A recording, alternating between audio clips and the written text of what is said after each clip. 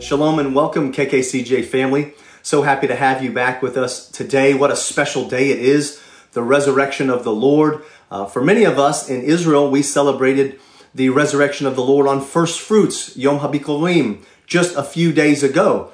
But for everyone else, also, worshiping the Lord, thanking Him, praising Him, and celebrating His resurrection from the dead on this special Sunday. We're so happy you're with us as well, because our theme today is going to be the first fruits and resurrection of Yeshua the Messiah in a sermon I've entitled Truth and Optics. So let me just welcome everybody watching from home, watching online, those of you in Jerusalem, those of you watching all around the world on King's Community Live, Facebook Live, YouTube Live. We're so happy you're with us here in Israel today. Some of you may have even seen our earlier sunrise service from the Garden Tomb. And if you did, that was a wonderful time. I'm sure the Lord blessed you. Welcome back to our KKCJ Sunday evening service, which is in Jerusalem. I want to say Chag Pesach Sameach, happy Passover, happy unleavened bread, happy first fruits to everyone on this full holiday week. We've been eating unleavened bread. We've been introspective about what the Lord is doing in our heart and cleansing us from sin. And now we're looking at the specific and powerful message of the resurrection of Yeshua our Lord. Now, you might say, Pastor Chad, aren't you giving the sermon a little earlier than you might normally give the sermon? Well, I'm glad you caught that, because we're going to take the Lord's Supper. We call it in Hebrew, Seudat Hadon. We're going to take that after the sermon today, because I believe our sermon in the journey we're going to take in Scripture is going to lead us very well to a heart place to take the elements together today. Thank you, worship team, for all you've done for us today, leading us. I know you had a big day, lots of different worship aspects during the holiday season, so thank you so much. And all of those that put the service together, we bless you. And those that are in the sanctuary, great to see you guys. Blessings to you. Can't wait till everybody can get back in the house together. Listen, as the regulations change, we'll keep you posted. Right now, they're still kind of the same. 20 to a room is the maximum, unless you've been vaccinated, you have that green passport, a little bit more, but you're still watching on a screen. So when the regulations change, we will let you know. Stay posted with us. Make sure you're on our newsletter, or you're checking our social media or websites for that. And one other thing I want to mention before we dive into the scriptures is that after Passover, unleavened bread, and first fruits, we are then commanded to start counting 50 days until the next holiday of the Lord, which is the Feast of Weeks called Shavuot. So today is the 8th day of that counting procedure. So what we want to say today is, Baruch atah Adonai Eloheinu melech haolam, asher kidshanu bechazdo v'tzivanu al sifrat haomer. Blessed are you, Lord our God, King of the universe, who sanctifies us by His grace and commands us to count the Omer. And today, Yom Shmoneh. It's the 8th day of the counting of the Omer. Please count with us. Let's obey the Lord. We trust Him that there is a great blessing as we come to the 4th holiday of the year, which is going to be the Feast of Weeks in just 42 more days. Count with us. Now, listen, let's turn our attention to the Word of God today. And again, prepare your elements, because we're leading into the Lord's Supper, and Pastor Mike is going to help us do that in just a few minutes. Grab your Bibles, grab your devices. Today we're going to focus on Matthew chapter 26 and 27. That's the main text today. Now, as a little background, we know that when Yeshua, our Messiah, was on earth, He lived a very messianic Jewish life, very expressive in His observance of Jewish life and culture. He was a faithful Jew, if you would like to use that term. He also comes from a very devout and faithful Jewish family. It says in Matthew chapter 1, verse 19, that his father Joseph was devout and a faithful Jew to the law. So Yeshua expressed this all the time, keeping the Sabbath, keeping the feasts and festivals, always quoting from the scripture about what the law was, what the law truly meant, keeping kosher laws and being in the temple and not being afraid to pay temple taxes and all of these things that He did, always in the synagogue, reading from the parashah. All of these things prove that He was a faithful Jewish man to the culture of His time, because He also came from a faithful and devout Jewish family. So you wonder why so much of the anger rose up against him. Why so much poison from the religious leaders? And it starts very early in the gospel account. As far back as Matthew chapter 12, which is where we first see this poison being released. Matthew 12:14, it says, "But the Pharisees went out and they plotted how they might kill Yeshua." This is way back in Matthew 12, several years before we get to the final moments of his life and the sacrifice of the Lord. So, what is going on? The poison, the growth of hatred and wanting him to die. And a matter of fact, this Matthew chapter 12 verse that I read you about how the Pharisees plotted how they might kill Yeshua, you might wonder, what's the context? It happened right after he healed somebody. Go back and read the scripture. It says, after he healed them, then the Pharisees, in their anger, in their jealousy, they wanted to plot how to kill him. Interesting that that's the context of the anger. So now we understand that the plot has happened many years before. The anger, the poison has been going on. It's been festering a long time. And we fast forward to the last Passover Seder that Yeshua had with his disciples. Now we know from last week's teaching that he had the Passover meal with the disciples just prior to the actual Passover night, because that's when you would eat it with your families. He was arrested that night. Let me read a few verses to continue the journey so we all understand the context. Matthew 26, these will be the main text today. Matthew 26, starting in verse 57. Those who had arrested Yeshua took him to Caiaphas the high priest, where the teachers of the law and the elders had assembled. But Peter followed him at a distance, right up to the courtyard of the high priest. He entered and he sat down, and the guards to see the outcome. He wants to see the outcome of the trial. The chief priests and the whole Sanhedrin were looking for false evidence against Yeshua so that they could put him to death. But they did not find any. Though many false witnesses came forward, finally, 2 came forward and declared, "This fellow said, I am able to destroy the temple of God and rebuild it in 3 days." So, what's the story? They have the Passover meal. They sing songs of praise as the 4th cup, the cup of praise. They go out to the garden and they begin to pray. The disciples have fallen asleep a couple of times. Finally, Judas has led the soldiers to him. They're going to arrest him. He's the betrayer. Yeshua had predicted his betrayal. So they arrest Yeshua, and in the middle of the night, remember, the Seder was a dinner. So we know that it's a long dinner. Then they went to the garden and prayed, and then he was arrested. So we are well into the night by this point. So during the night, when no people are around, when they don't have time to get the crowds, they don't have time to let the word spread, everybody's sleeping, they're going to do this false and fake trial. And at the false and fake trial, they look for evidence. Of course, they don't find any evidence. So no matter, doesn't matter about true evidence. We'll settle for false evidence. Anybody have false evidence? And they couldn't even find false evidence. So they started to call witnesses. No witnesses. So then they're like, well, let's find false witnesses. So these 2 false witnesses come forward and they say, well, we heard him say this phrase. We don't know exactly what the phrase meant, but it had something to do with destroying the temple. So let's use that. I'm able to destroy the temple of God and rebuild it in 3 days. And they decide that that's what they're going to latch onto. That's what they're going to attack Yeshua for. So they had looked for evidence, didn't find any. Looked for false evidence, didn't find any. Looked for true eyewitnesses, didn't find any. They come up with 2 false witnesses and they quote him out of context by this time.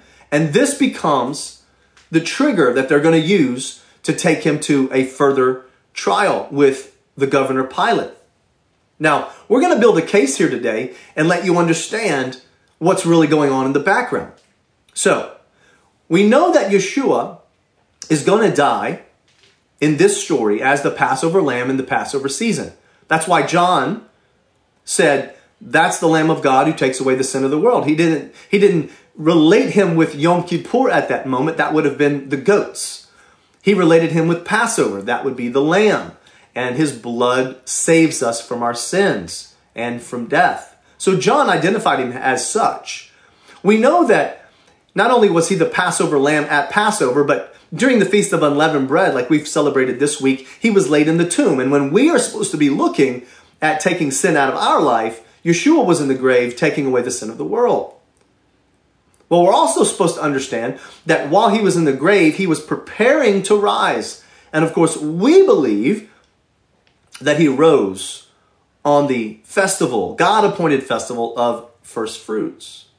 But as we continue this story and we read in our main text, we're going to see more proof of the fake and false trial in the middle of the night. As a matter of fact, let me turn your attention to the next chapter. Let's focus on chapter 27 of Matthew for the next few minutes. Matthew chapter 27, verse 1. Early in the morning. No, it says early in the morning because I just took you through the Passover meal, the time in the garden, then the arrest, then the fake trial. So that's been going on all night long in the middle of the night. But early in the next morning, all the chief priests and the elders of the people made their plans how to have Yeshua executed. Now, this started back in Matthew 12, and now we're in Matthew 27. They've been plotting this for years. They've been looking for something to accuse him of, and they haven't found it. They've even been looking for false things to accuse him of, and they couldn't even find those. So they had to twist words out of context, make a fake trial in the middle of the night, take him to the governor Pilate.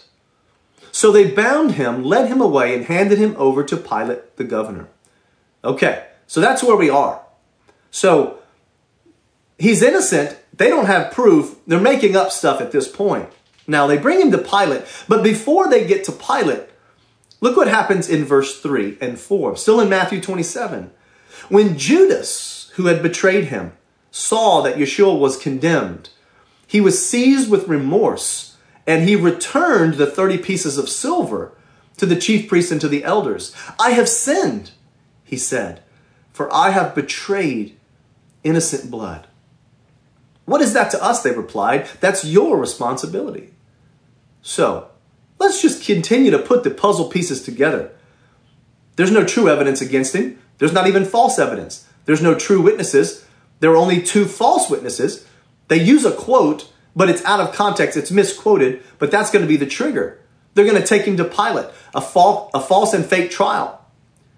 They take him to Pilate, but now we see that even his betrayer, even Judas, acknowledges that he was wrong, that Yeshua was innocent of any charge. So now Pilate has him. We're still in Matthew 27, verse 17. So when the crowd had gathered, Pilate asked them, which one of these do you want me to release to you? Barabbas or Yeshua, who is called the Messiah? For Pilate knew it was out of selfish interest that they had handed Yeshua over to him. Wow. So not only did the betrayer know he was innocent, now the governor leading the trial also knows he's innocent and also knows the selfish motive of the accusers. So Pilate now knows he's innocent. Next verse, Matthew 27, verse 19. While Pilate was sitting on the judge's seat, his wife sent him this message. Don't have anything to do with that innocent man, for I have suffered a great deal today in a dream because of him.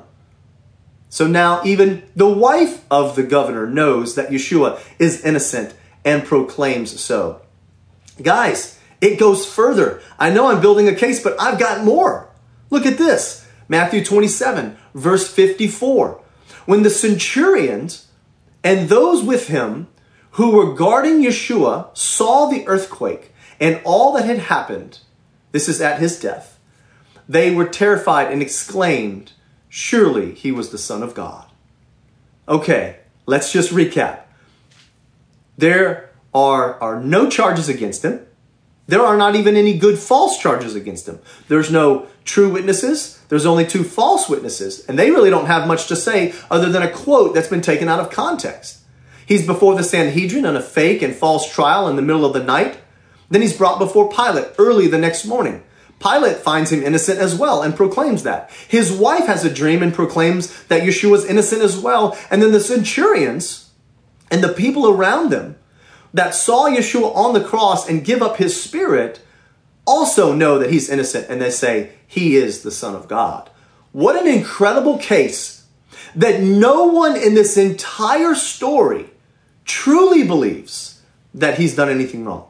There's no one in the story, not even the religious leaders, not even the Sanhedrin. That's why they were looking for false information and false witnesses, because they themselves deep down knew he was innocent. The governor, his wife, the centurion, the crowd, the witnesses, all of them knew that Yeshua was innocent. So why all of the poison? Why all of the hatred?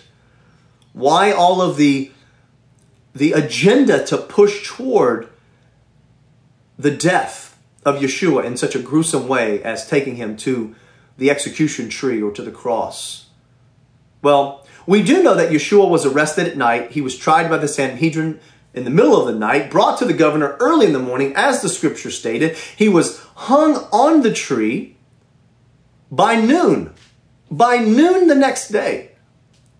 Look at Matthew 27, verse 45. It says, from noon until 3 in the afternoon, darkness came over all of the land. And it had come over the land because Yeshua gave up his spirit. By noon. So one night he's eating the Seder meal with his disciples. And then on the Passover, actual arrival of the Passover day, just before the Sabbath hits, he's tried in the night before the governor early in the morning. He's on the cross by noon. And then noon until 3, darkness falls because he's given up his spirit. Look at how fast this has happened. It is remarkable how quickly things moved from a meal with your disciples to prayer in the garden, to an arrest, to a false trial, to the governor, to death on the cross, to giving up his spirit. Less than 24 hours, all of it happened.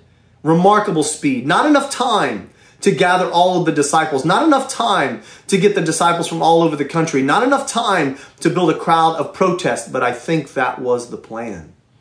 To do it quickly and swiftly so that they did not face the crowd. Now the plot does go deeper, as many of you know. If you have been a believer for a while, you've read through the whole Bible. Maybe if you're a new believer, maybe you don't know the end of this story. But this plot goes deeper. I'm going to go into later into the chapter, Matthew 27, verse 62, because there's a great cover-up happening. Look what it says here, Matthew 27, 62. The next day, the one after preparation day, the chief priests and the Pharisees went to Pilate. Sir, they asked, we remember that while he was still alive, talking about Yeshua, that deceiver said, after 3 days I will rise again. So give the order for the tomb to be made secure until the 3rd day.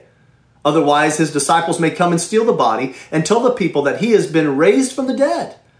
This last deception will be worse than the first. Take a guard, Pilate answered. Go, make the tomb as secure as you know how. So they went and made the tomb secure by putting a seal on the stone and posting the guard. Now, the chief priests and the Pharisees, who have already been trying to find guilt in Yeshua, they found nothing to prosecute him for.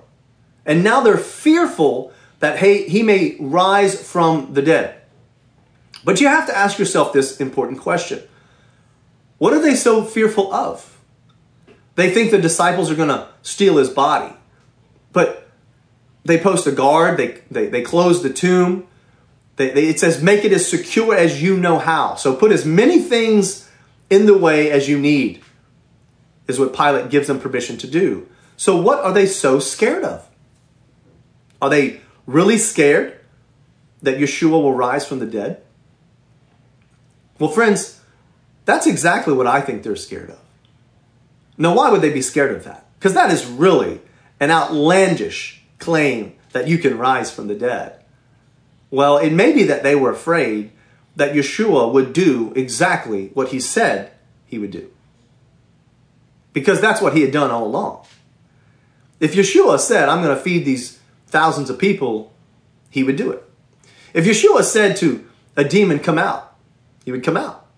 If Yeshua said he would heal someone, he would heal someone. Yeshua had done everything he had ever said he was going to do, and now he's saying, I'm going to rise from the dead. They are fearful that his word is true. That's what they're afraid of. He had healed the sick, raised the dead, cast out demons. He had set the captives free. Not only did he do everything that he said he was going to do, he had done everything the prophets said he was going to do. He was born in Bethlehem. He was raised in Nazareth. He suffered. He was humble. He taught the people with authority. He healed them. He would die for the people. The prophets laid all of this out, and the religious leaders are not only afraid that his word will come true and he will do what he said he would do, they're afraid that the prophet's words would also come true. Now, they're afraid that he'll do it again, that he'll rise from the dead. Now, once Yeshua was in the grave for 3 days, we know that he was taking away the sin of the world. He defeats hell. He defeats death itself. He resurrects back to life as what we call the first fruits from the dead.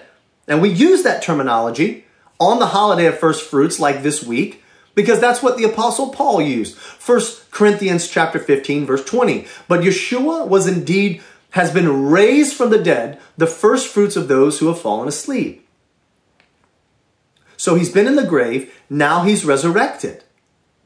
Who does he meet? Who does he see? Well, he sees the two Miriams, Mary Magdalene and the other Mary is what it says, the two Miriams. He tells them to go tell the disciples that he's alive, that he did what he said, he rose from the dead, that he's alive. Go tell my disciples and I will meet them. And on their way to tell the disciples about what they've seen, they encounter something of a conspiracy. Matthew chapter 28. Now I'm in this chapter. Matthew 28. Verse 11 through 15. It says, while the women, talking about the two Miriams now, while the women were on their way, some of the guards went into the city and reported to the chief priests everything that had happened. Now, when they says everything that had happened, of course, it's really talking about the resurrection of the dead by Yeshua. When the chief priest had met with those elders and devised a plan, there's a third term of devising a plan, devising a scheme, plotting against Yeshua, planning and execution. It happens over and over, all of these schemes and plans. It says, when the elders had devised a plan, they gave the soldiers a large sum of money, telling them, you are to say, his disciples came during the night and stole him away while we were asleep. Now, that's what they had warned Pilate might happen, so they kind of set this up. If this report gets to the governor, we will satisfy him and keep you out of trouble. So the soldiers took the money and did as they were instructed. And this story has been widely circulated among the Jews to this very day. So we see the conspiracy now come full circle. They plotted, they planned, they schemed, they prepared Pilate for the story, they placed the guards, and when all of it really happened the way Yeshua said it was going to happen, he was going to rise from the dead, they had planned what to do. They were going to pay off the guards. They were going to lie again against this innocent Messiah. Now, what were they trying to do? They were trying to control the way things looked. They were trying to control what I call the optics. The optics of what the people could see. The way things looked, or the way they wanted things to look. This is what the religious leaders are doing. That's why they did the trial illegally in the middle of the night. That's why they didn't have any evidence, but they moved forward anyway. That's why they set it all up and posted the guards, because they wanted to control the optics, and now they're lying again, paying off the guards. Now, guys, listen, we know that Satan is the father of lies, that he tries to control what people think by lying to them. Whereas God doesn't do that at all. God just tells you the truth and then steps back and allows his people to assess the truth and make a decision on what you want to do. Do you want to follow him? Do you not want to follow him? Do you want to love him and obey him? Or do you not? He sets the truth in front of you, steps back and lets you decide. Not Satan. Satan wants to control the optics. He wants to lie. He wants things to look a certain way. He wants you to think a certain way. He wants to be in control of thoughts and feelings. Satan is obviously working through the religious leaders to control these optics. Let me give you our key phrase today. Satan was afraid of what would happen if the people knew the difference between the one that causes death versus the one who defeated death. I'll read it again. I think that's powerful. Satan was afraid of what would happen if the people knew the difference between the one that causes death versus the one who defeated death. There was no one who actually thought Yeshua was guilty of any crime, including the religious leaders. We've made that point. Not Pilate, not his wife, not the Roman soldiers, none of them. Everyone knew he was innocent, but that didn't stop them from trying to control the optics and what the situation looked like versus revealing the truth. Because they didn't want the story to be true. If the story was true, they were going to lose their position. They were going to lose their power. They were going to lose their authority and their control on the people. 2 Corinthians, verse 11, 14, and 15 reads this way. And no wonder, for Satan himself masquerades as an angel of light. See, that's the optics. It is not surprising then if his servants also masquerade as servants of righteousness. Their end will be what their actions deserve. So Satan controls the optics by being an angel of light, making something look a certain way, trying to make it look better than it is for his gain. And the religious leaders did exactly what this verse said. They masqueraded as servants of righteousness because they're under the influence of Satan himself.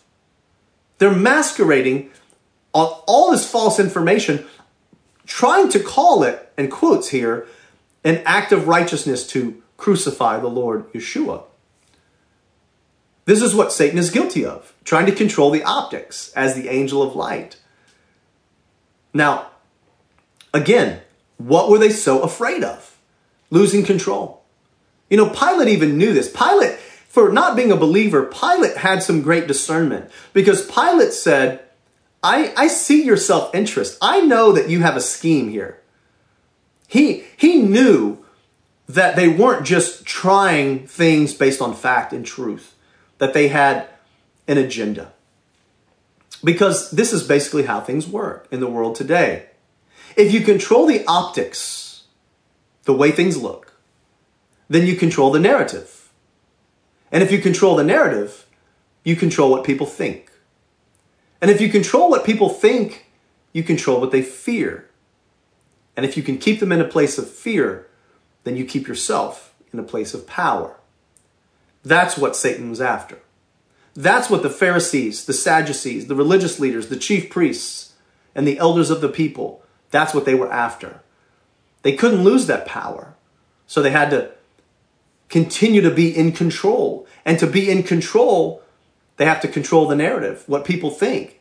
But to control the narrative, they had to control the optics, the way things look. So they couldn't just let him die for the people. They couldn't just put him in a tomb and let happen what would happen.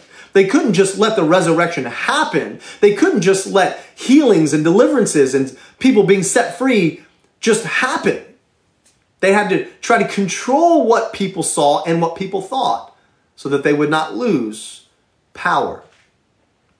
John chapter 8, verse 31. To the Jews who had believed, Yeshua said, if you hold to my teachings, you are really my disciples. Then you will know the truth, and the truth will set you free. But see, they didn't want the truth of the resurrection to spread because the resurrection would strip away all of the lies, all of the schemes, the plotting and the planning, the deception and the control that they had been using for several years to get to this moment. You see, if Yeshua just died for our sins and not resurrected, he would have been considered a great rabbi, maybe a prophet, a teacher, and maybe a martyr. But it was the resurrection. You see, it was the resurrection that helps us to understand that he defeated death itself. We mentioned a phrase last week that the death of Yeshua defeated sin, right? But the resurrection of Yeshua defeated death, which is the last fear. And this death and resurrection combination sets us free from sin. That's the truth. It sets us free from bondage, addictions, a deprived and lower status in society. It sets us free from slavery and control, our oppressors. It sets us free from death and pain and guilt. It sets us free from our past, from fear, and from death itself. And Satan does not want people free any more than the religious leaders wanted the people free. You see, if the religious leaders wanted people truly to be free, they would have just let the truth be the truth. But they can't afford that, so they control the optics instead of revealing the truth. And they get that strategy straight from Satan himself, the father of lies, the angel of light, the one who tries to control what you see, to control what you think, to control the narrative, to control what you fear, so that he can stay in a place of power. But it's the resurrection of Yeshua that sets us free from all of these things. Even from the worst and last fear that many people have, which is death itself. But during the resurrection, remember, this is where we understand that Yeshua defeated hell and death, and he holds the keys to them, never to be feared again. For those of you that are already in Messiah Yeshua, I pray that today has inspired you. It has reminded you of your first love. It has reminded you of the amazing life and sacrifice that Yeshua went through. And friends, how trustworthy he is, that he does everything he said he was going to do. That's what the Pharisees were afraid of. That he would do everything he said he would do, including rise from the dead. That he did everything the prophet said he would do. For those of you that are watching today, maybe you're not a believer yet in Messiah Yeshua. I challenge you, go read the text again. Look at the history. Put the puzzle pieces together. Look at the plotting, the lying, the scheming, the cover-up, the conspiracy.